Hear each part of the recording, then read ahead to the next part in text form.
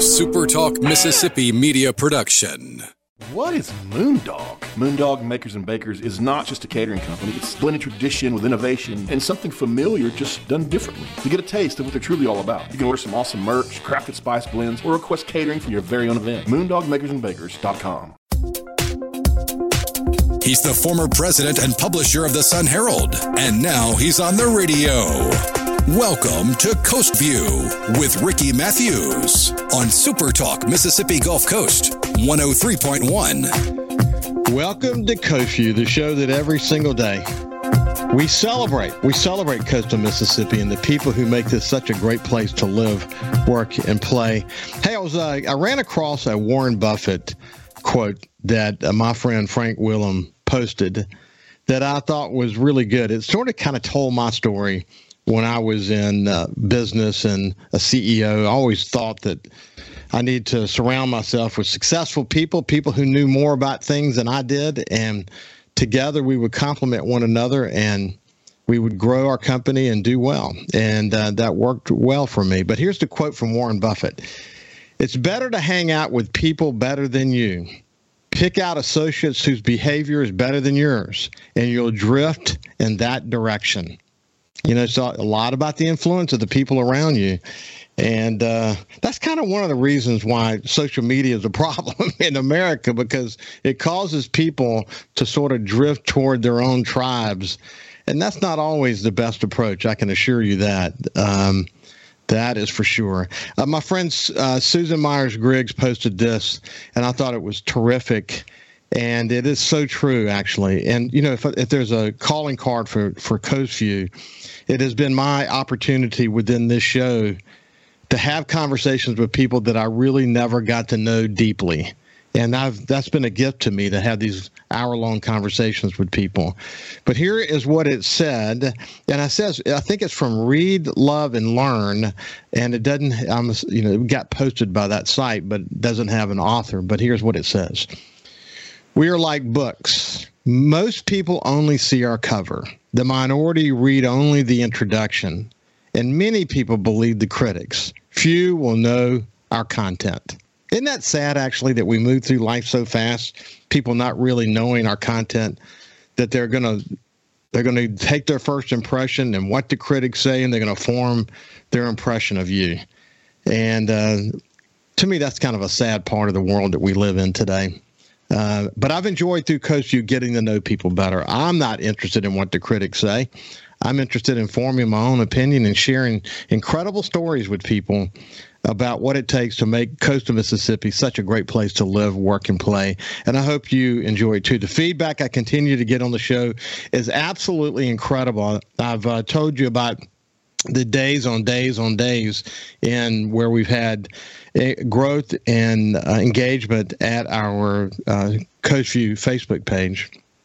Now, these numbers don't even count Super Talk Mississippi Gulf Coast, the numbers on radio, or what we get through the podcast platforms. But we've surpassed 70,000 impressions here on Coast View now, which means we're touching a lot of people, and I'm thrilled by that.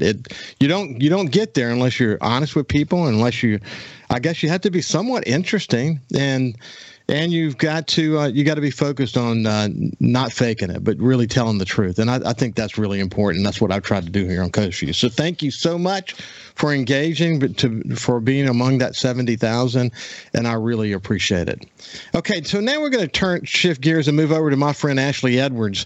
He's the former president of the Gulf Coast Business Council. He's in private practice now. We're going to get the latest on sort of what's going on in his world, but we're going to kind of circle back a little bit. Where he and I talked about Elon Musk before. We've talked about numerous other conversations. We're going to try to cover the waterfront today. Just a smart, well-read guy that I just wanted to touch base with. How you doing, Ashley? Hey, I'm doing great, Ricky. Glad to be with you. So let's remind people what you're doing these days. Well, I'm in private practice these days. I have a sort of a multifaceted consulting business along with some partners that are incredibly competent, been in the business a long time. And, we're doing a number of different things. One of the sort of favorite parts, I guess, for me has been we're working on post-disaster recovery, long-term recovery strategy, Just recently got back from the state of Montana, where I went up to be the keynote speaker at a Montana Recovery Forum based on the big disaster they had there last summer with the Yellowstone floods. And, it's been so great to be able to kind of get back into that world, and it brings me right back into the Katrina days. But it's been a lot of fun, and I tell you, it's also been a lot of work, but things are going very well, Ricky. So I appreciate you checking in with me. That's really, really important what you're doing, because, the truth is, after working in the post-Katrina world with Haley Barbour, with his team, and seeing all the creative and innovative approaches that we use to create funding mechanisms and opportunities for us to bring this community back, you learned a lot. You learned a lot about resiliency. You learned a lot about sort of the federal process and where you might be able to move things in certain directions to make certain things happen. And that's given you really a skill set that is transportable to other communities, and especially communities that have not gone through major disasters. And that's gotta be exciting for you to be able to share that. Well, it's really amazing, and as time goes on, we're 18 years removed from Katrina now, and I look back and even have greater admiration for the leadership that Governor Haley Barbour showed after Hurricane Katrina, because especially as I've now gotten first person involved in Hurricane Ian in Florida and the Yellowstone floods in Montana, Hurricane Michael in Florida, some of the hurricanes that have hit Louisiana. You see just how rare of a thing it is to be that creative and that innovative in the way that you approach a post-disaster environment. And so, it's allowed me to share a lot of things that we did in Mississippi. It's allowed me to not only share those best practices, but also explain to people just how difficult it is in the real world to provide that kind of leadership in a very prescriptive type of an environment. And so, the Mississippi story is still alive and well, and just as important today as it was 18 years ago. And I'll tell you, Ricky, the thing that I come back to time and time again when I go and I tell this story about the various things we did in Mississippi after Hurricane Katrina is the fact that people from the outside look at that and say, how in the world did you guys accomplish that? They see, especially considering how difficult their post-disaster environment is, just how incredibly, almost impossible it was for us back in those days. And when they see the results of that 18 years on, they're really impressed by what we did in Mississippi. And that's a credit to Haley Barbour. That's a credit to our state leadership. And it's also an incredible credit to the people of coastal Mississippi. Because in many ways, that was the catalyst. That was what made the difference, is that we had people in our region who were so incredibly self-sufficient, so incredibly self-reliant, and who were so incredibly committed not only to bringing about their own personal recovery, but also the recovery of their home, of their region. And important stuff. And so it's quite a pleasure to be able to do some of this type of work. Well, I'm proud for you. And you get to work closely with your wife, Felicity, who is an expert of her own. I mean, she's an incredibly talented person as well, isn't she? Well, she's gotten so much incredible experience over her career, not only with the early days after Hurricane Katrina and a lot of the work that she did back in those days, but later with the Deepwater Horizon oil spill.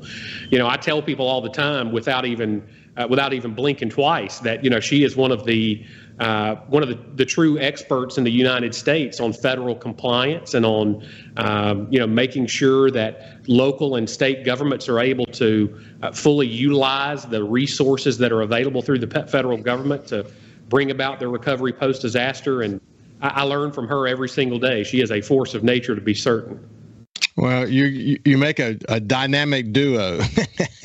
And I know some of the other people that you work with, and they're also incredibly dynamic. And it'll be fun to watch the growth of your company as you guys continue to do what you do so well. And, I'm excited to have you as a friend. Listen, you and I, we've covered the waterfront on so many issues along the way, but we'll keep it in Mississippi for just a second. One of the things that's frustrated me watching the healthcare system in Mississippi, and I go back to my conversation with the CEO from Singing River Health System, Tiffany Murdoch. As you know, Singing River is going through a process, an RFP process, that the trustees and the supervisors in Jackson County all support. They originally were thinking about strategic partners and sale, but they're fully focused on sale these days. And they wanted to do it while they were strong. And so Tiffany and I spent a couple of shows together talking about the dynamic situation the healthcare system finds themselves in. In other words, if you're not big, you can't buy on scale. The kind of technology you need, the kind of investments you have to make and staying on the cutting edge is pretty tremendous. You think about where big pharma is and where insurance companies are, where things like Medicaid are these days, Medicare. It's very complex, and there is no single solution. That is for sure. But one of the things she pointed out when we were talking about how in Mississippi we're pushing against this need to expand Medicaid. A lot of people explain it a way that Mississippi has made the right decisions as it relates to that. But I was in New Orleans when Governor John Bell Williams became governor, and we wrote numerous editorials about the need for Louisiana to expand Medicaid. And when we get on the other side, I'll tell you what we learned about that and what frustrates me about Mississippi's current position. I just want to get your thoughts about it as well. We'll see you after this with Ashley Edwards.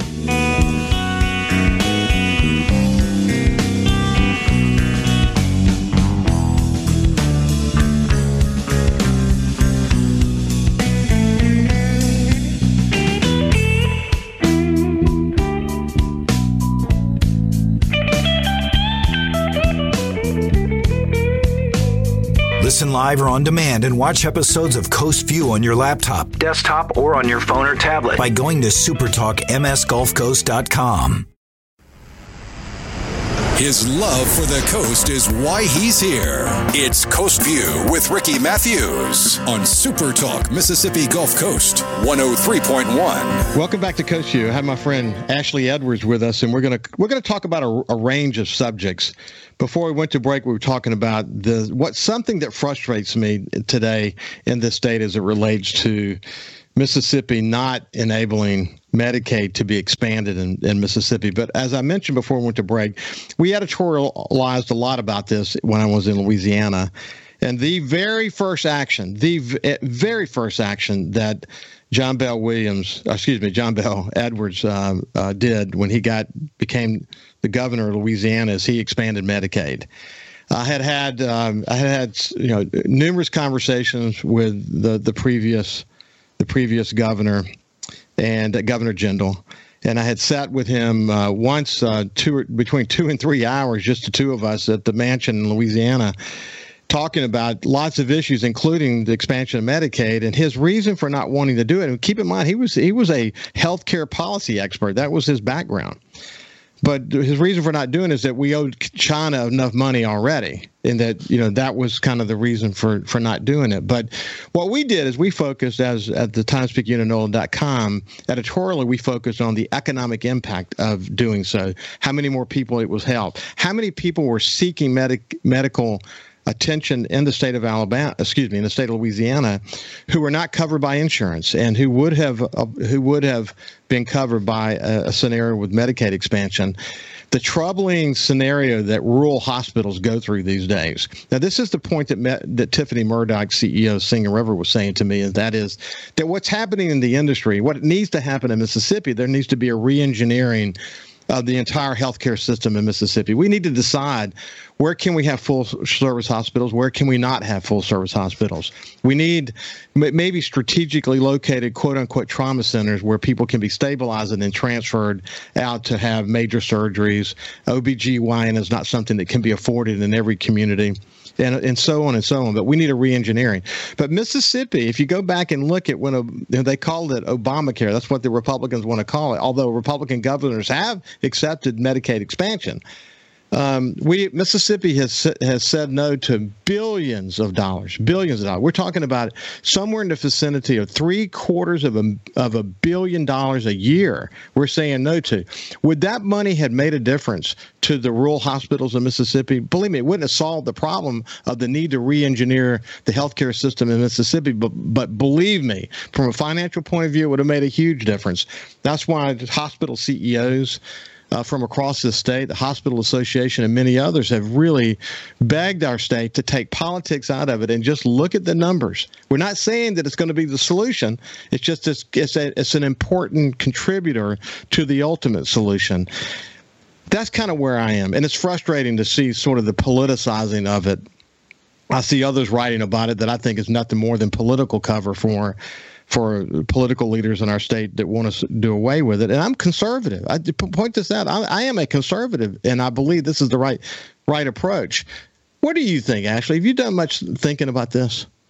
I have, Ricky, and I agree with you wholeheartedly. In fact, I was able to catch your conversation with Tiffany Murdoch. I thought that you guys had a really an important conversation about this topic. And one of the things I agree with wholeheartedly that you said is we've got to take the politics out of it. You know, Obamacare became such a boogeyman in the popular political vernacular, not only in Mississippi, but across the U.S. And this issue has continued to kind of ride that wave over a number of years. Frankly, if the politics were out of it, this would have already been done. I think reliable polling has shown time and time again that the majority of Mississippians support expansion of Medicaid. I think from a pragmatic standpoint, Ricky, we've got to come to terms in this state with the understanding that until we are able to truly figure out a way to create greater resiliency in the most vulnerable populations in our state as a whole is not going to progress the way that we want it to. When you continue to have the type of disparities that we have in Mississippi and you don't do things continuously to close that gap, it's always going to be difficult for the state as a whole to move forward. And you're absolutely correct. It's not a one-issue solution. It's a complex problem. But I'll tell you what, in my days at the Business Council, I listened very closely to what the leadership at our hospitals were saying. I listened very closely to what our critical care physicians were saying, what our nurses were saying.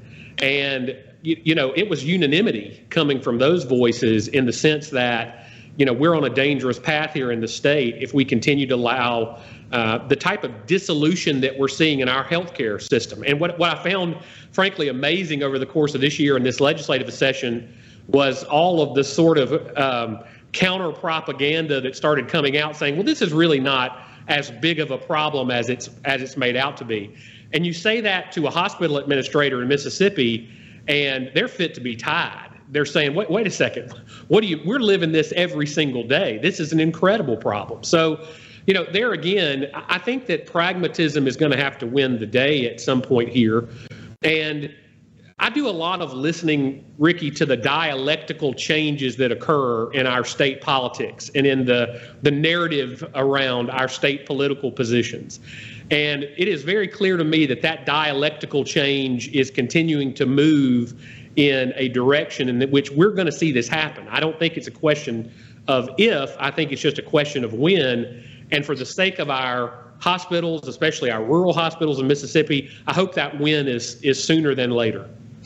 If this were an economic development project where Mississippi could put up some money and get a $750 million return, we wouldn't even be thinking twice about it. We'd call a special session and we would get it done. And interestingly enough, Gary Marchand, the former administrator from Memorial Hospital in Gulfport, is now the administrator at Greenwood Hospital in the Mississippi Delta. And for listeners, you know that I have at least some farms up there for hunting and spending time. I just love the Mississippi Delta. And I've had to take a friend at least once to the hospital, and a couple of times we've had to go to what are essentially little clinics up there. But healthcare is really in trouble in places like the Mississippi Delta. And to me, that's an economic development issue too. The fact that you're trying to attract people to Mississippi, and there are certain parts of Mississippi that has compromised health care systems. That can't be a good thing for us. And if I were Governor Reeves, what I would do is I would form a Katrina-like effort around this, buddy. and I would get the smartest people in the room, and I would try to take politics out of it. And I would say, look, just like Haley did. Haley brought Jim Barksdale, the largest contributor to Ronnie Musgrove, his competitor in the governor's race, and he brought him in as to be the chairman of the Governor's Commission after Hurricane Katrina. And he brought, William Winter into the fold and others. Derek Johnson, who's now president of NAACP in the United States, was on the steering committee for our effort. But the point is, we have to have an effort like that brings everybody to the table and helps us understand where does expansion fit in, and then what are the other things that have to happen in Mississippi so that we have a vision going forward. We can make decisions within the context of that. We keep kicking that ball down the road, and we're saying no to billions and billions of dollars that would certainly contribute toward better solutions, better healthcare opportunities in Mississippi. You had good support from the executive committee of the Business Council around this issue too, didn't you, Ashley? We did. In fact, as I was coming on this morning and you had mentioned to me that this might be a topic we talk about today, I was actually thinking back to the 8 years I spent there, and I can honestly say in 8 years, I never heard on the coast anyway any business or community leader who was against Medicaid expansion. And look, I am completely understanding of the fact that there are serious and good people who disagree on issues like this. Look, I'm a very physically conservative person. I do not like to see wasteful spending. I think government spends too much. And oftentimes this issue has sort of centered around the discussion of, well, look at the additional cost to the state of Mississippi if we accept these federal funds. But in public policy, the primary consideration always has to be not just what is the cost of doing something, but also what is the cost of doing nothing. And it is an absolute fallacy to believe that there is no cost if you do nothing. We are racking up cost every single day because we've done nothing. And I think arguably the cost of doing nothing is becoming greater than the cost of doing something in this situation. So, for someone out there who says, look, I'm a fiscal conservative, I don't want the state to spend extra money at this point, keep in mind, it's costing us regardless.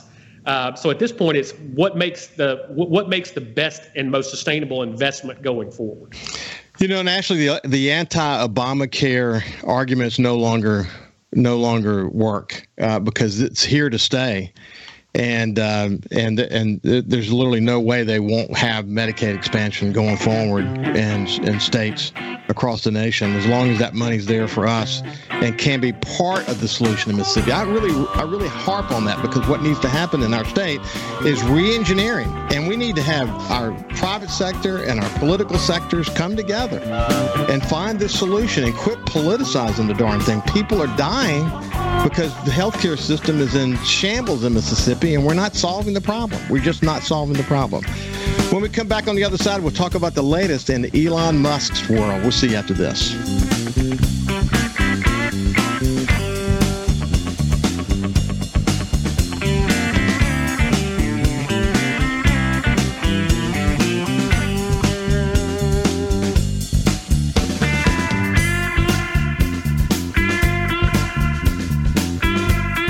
Subscribe for free to the Coast View podcast on iTunes, Google Podcasts, Spotify, or wherever you get your podcasts.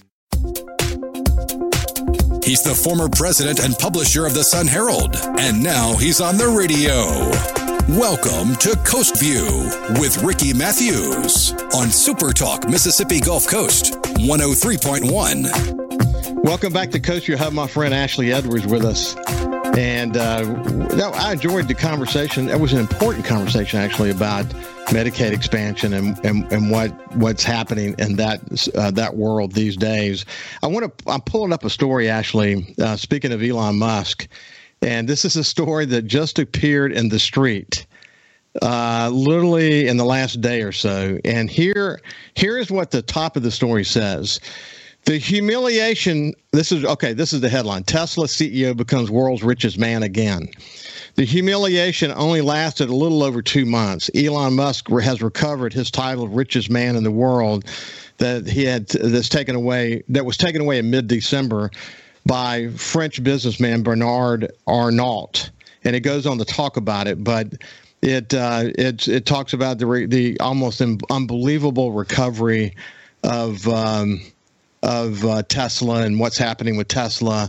He continues to, he can do whatever he does. It just gets the hyper focuses on it, whatever he says, whatever he does. But he continues to stay focused on a company that is going to solve a lot of the problems that Twitter was having. It's with 7,500 employees now. It's less than 2,000 employees. They just had one additional layoff, and now he's communicating with employees that those that are here now are the ones that are going forward. How do you read sort of where he is today? Look, I think he's had some stumbles. I mean, you know that I'm a big fan of Elon Musk, have been for many years. I'm also a Tesla stockholder. I think it's the single largest position I have, and I'm a guy who's generally against holding individual stocks. I usually would be in favor of more diverse, equities and securities. But I'll tell you, it's been difficult for me watching the stock price kind of disintegrate over time. I think Elon Musk generally is going to default to a position of success long term. But there's no question, I think what we've seen happen over the last 6 months or so, really since he's got Twitter in earnest, is he's been kind of feeling his way through this and, had a very concrete business plan for what had to happen within that company to get it in a more sustainable situation. But he's also allowed himself to sort of get into the culture wars and all these other things that go along with it. And, look, Elon Musk is not asking me for advice.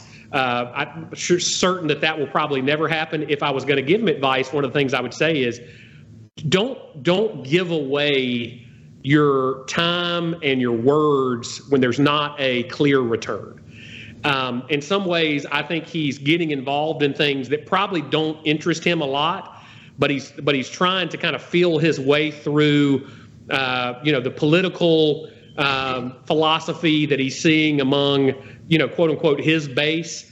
I think that's always dangerous. And so my thing for Elon Musk is I'm much more happy when I see the Elon Musk who is a statesman than the Elon Musk who is a sort of daily contributor to public opinion, because I think the first one is going to give him a lot of long-term success and really move our world forward economically in a lot of ways. I think the second one is going to make him have a 6 months like he's just had. So that's my general take on it. I'm still a fan of Elon Musk, but there are sometimes that I cringe a little bit at the things he allows himself to get sidetracked on. Well, I mean, like the most recent, we won't go into detail about it, but his most recent issue around the Dilbert cartoon and saying that media is racist against white people and Asians. You can't win when you're in his position. You start trying to weigh in on race. I just think that's not. Why is he even doing that? But I think what we've learned about Elon is you're going to get sort of what's on his mind, and that's just the way it's going to be. And then in betwixt all that, you're going to see things like this tweet he did in the last few days. This is the tweet. Having a bit of AI existential angst today. And, one of his biggest concerns is artificial intelligence and where it's going. And I didn't really understand this, but he was actually one of the co-founders of OpenAI in 2015. As most people know, that's a high-profile chatbot. And there's a lot of concerns about whether it's, building into its artificial intelligence this sort of woke mentality. And now he's actually approaching some AI researchers, and he's focused on, how can they go about this a different way? But to me, I think he's trying to kill two birds with one stone. He's maybe creating an alternative to OpenAI. I don't want to get too deep into this for people who don't understand how artificial intelligence works. Or to what extent does he want to engage some of that technology in the way Twitter decides what's in our news feed? See, at the end of the day, we know that in order for Twitter to be, and any social media company to be financially viable, it has to use artificial intelligence as a way of sort of screening what content makes it and what content doesn't. And how you program that AI determines, what we see or whether it's going to be buried or not. But he's really struggling with that. And again, if you ask him what are his most what is he most afraid of? Is it nuclear war or artificial intelligence? He will always say artificial intelligence. He's deeply concerned about where all this could be headed. And I think he's right to be focused on that, don't you, buddy?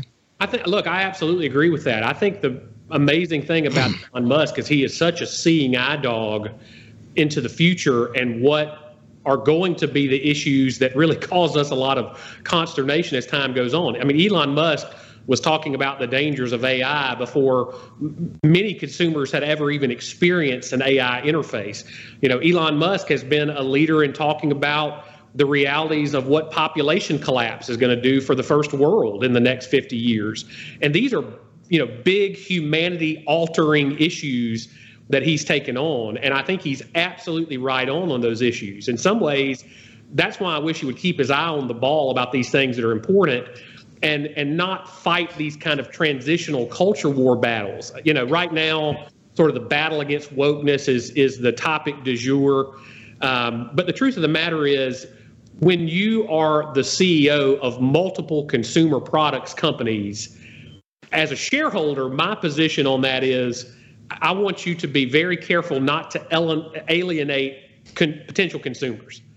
And so from that perspective, I think having that eye toward what are the big challenges and big issues that humanity is going to have to deal with, whether they want to or not, whether it's the rise of AI or the effects of population collapse, or any of the other number of issues that he's taken on, climate change, which is whether you agree with the sort of premises of what's causing climate change, there really can't be any serious disagreement that we're seeing it occur. And he's really been on the front lines of that issue. And so, a guy like Elon Musk has such incredible power and incredible breadth and reach with the words that he uses and the words that he says.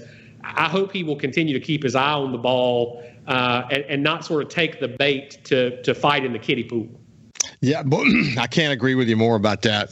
Some of this is just a factor of his personality, but just in the last few days, let me just share a couple of things with you. This is the Tesla tweet just in the past week.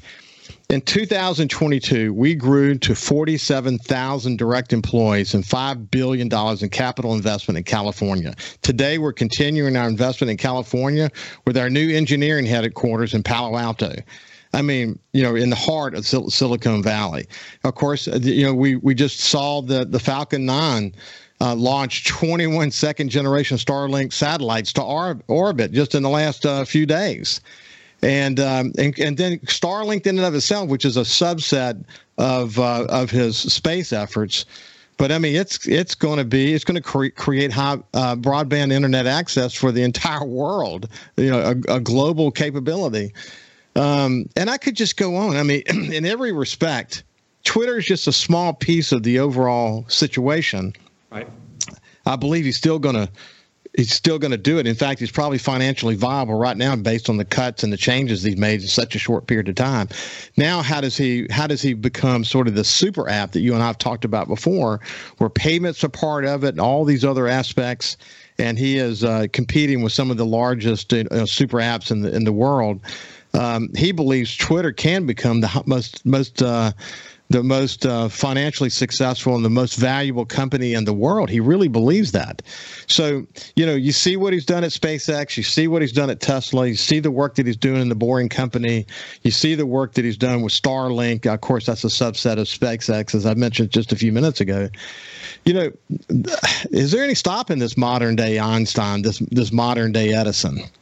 Well, what's interesting, Ricky, is from a Wall Street analyst's sort of point of view, there is no company that Elon Musk has ever invested in and started that was expected to be successful. And he has beat expectations across the board in every case. So Elon Musk is just not a guy that I would ever bet against based on his track record of success performance. I mean, people thought Tesla was just kind of a money dump that this rich guy who was never going to be able to pull it off and try to take on the well-established automotive industry in the world.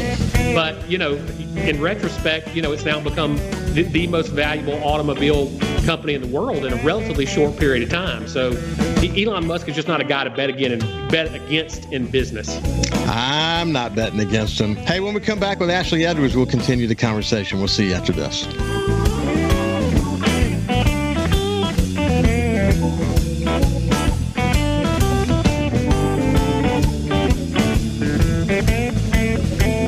You can also listen live to Super Talk Mississippi Gulf Coast 103.1 on your Amazon Alexa devices. Once you've enabled the skill, just say, Alexa, open Super Talk Mississippi Gulf Coast. This is Coast View with Ricky Matthews on Super Talk Mississippi Gulf Coast 103.1. Welcome back to Coast View. I have my friend Ashley Edwards with us, and we're talking about a wide variety of topics. But in this final segment, I wanted to take a bit of a step back and talk a little bit about leadership development in coastal Mississippi. It can be a boring subject, but it's not at all. It's one we need to be having. But the fact that we have so many incredible emerging leaders in coastal Mississippi, we can never have enough of them. This is work that so many, the chambers, the Gulf Coast Business Council, so many organizations are focused on. I think the award, the One Coast Award, is a real good way to hold people up as an example, and to not only recognize great leaders, but also I think the more important thing actually is the example that they're setting for others, and that's one of the things that I enjoy talking about here on Coast View regularly.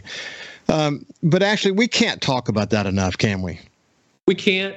Look, it is, in my opinion, it's probably the most important activity that's occurring on the coast as it relates to sort of growing our leadership bench and our leadership culture on the coast.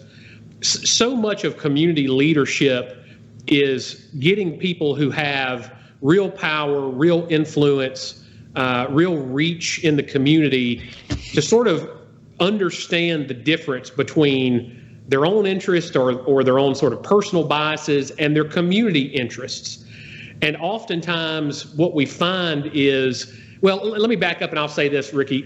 One of the things that was always amazing to me about the Gulf Coast Business Council's Masters Leadership Program was that we would begin the year with 25, 30 diverse people from different backgrounds, different socioeconomic levels, different industries, and they would, we would have the first 2 or 3 meetings, and they would be just sort of all over the place in the ways that they viewed things.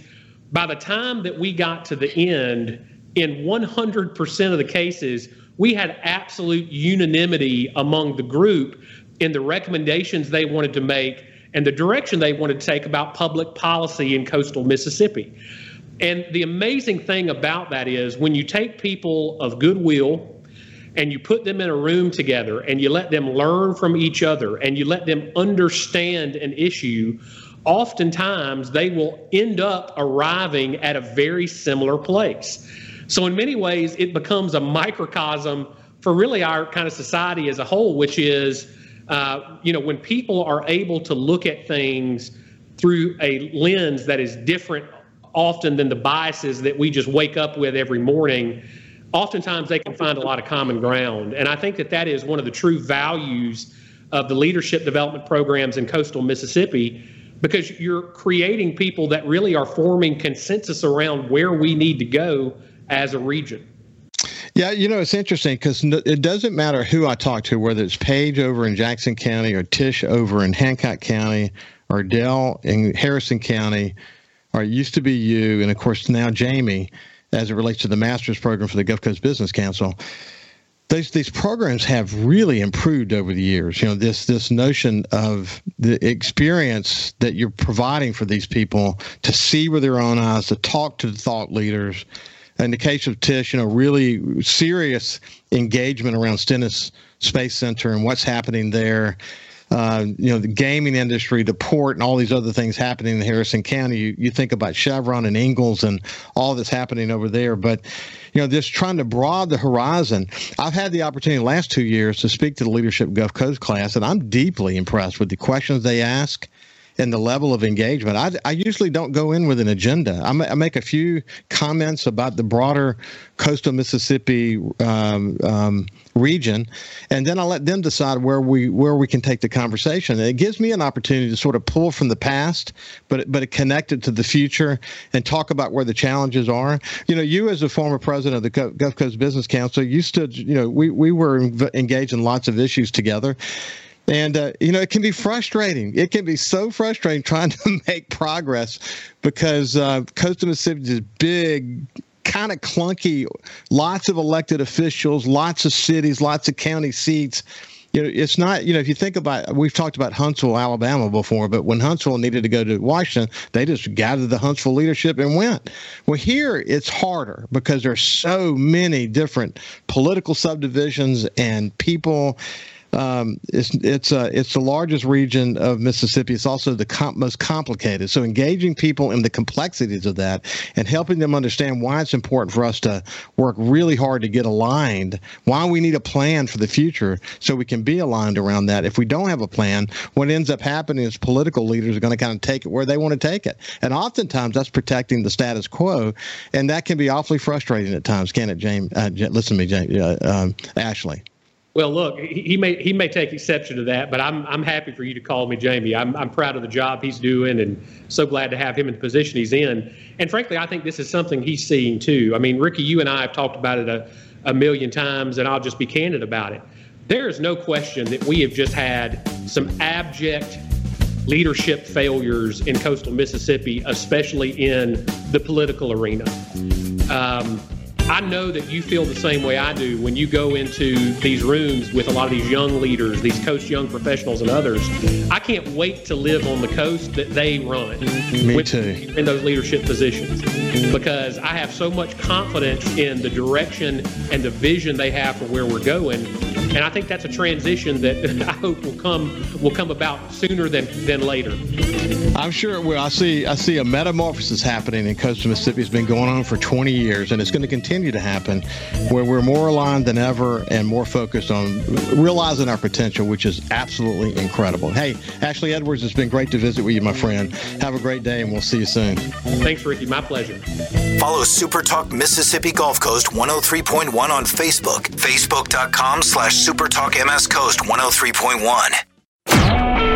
A Super Talk Mississippi media production.